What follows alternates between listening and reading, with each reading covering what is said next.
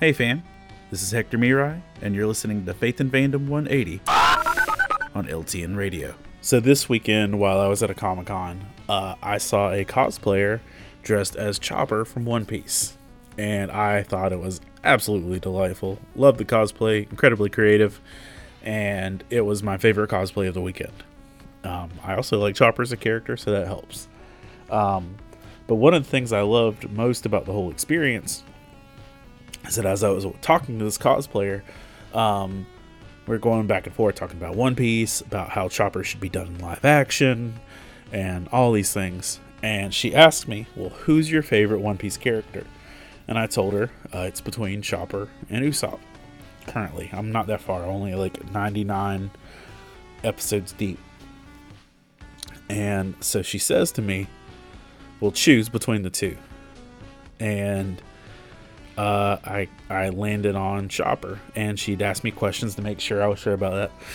So then she gave me a friendship bracelet that had a Chopper-centric phrase on it. And what I didn't realize is that this young lady had made and was carrying like literally 1,000 One Piece friendship bracelets that she was just giving out to people that liked One Piece.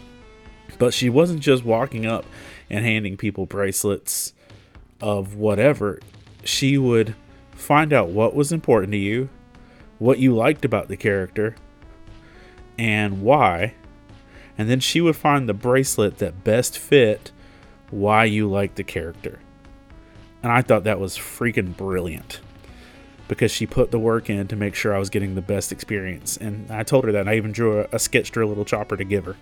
But it reminds me of this verse that Paul says in Colossians 4, verses 5 and 6. He says, "Be wise in the way you act towards outsiders. Make the most of every opportunity. Let your conversation always be full of grace, seasoned with salt, so that you may know how to answer each one."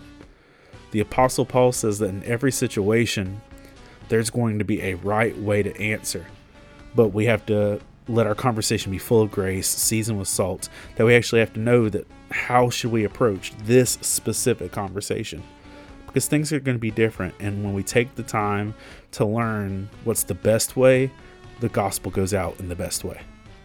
If you'd like to learn more about Faith and Fandom, head on over to faithandfandom.org, where you can learn about our Comic-Con ministry, podcast, memes, apparel, and book series. You can even read new chapters before they make it to the next book. I'm Hector Miray, and thank you for spending the last 180 seconds with me.